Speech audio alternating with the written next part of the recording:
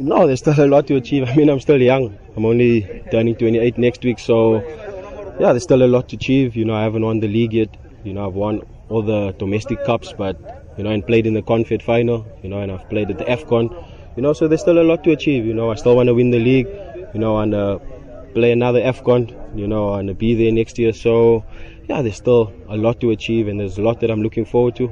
So it hasn't been easy. It's been tough. But the transition from academy to first team, was very easy, was smooth, because Coach Gavin at the time, he would, if you're 16, 17, he would allow you to train with the first team, and that helped me, So when I was 18 and I started playing with him, it was easy for me to shout at someone like Morgan, Bongani, Tabu, because I was used to them, because I was training with them, since I was 16, for the past 2 years. So, that transition was easy, and working with someone like Gavin, you know what he wants. He just wants you to work hard and stay focused, and it was easy, So, yeah, it was a good start to my career, and then obviously, there was a lot of downs as well. But like I said, those things made me what I am today.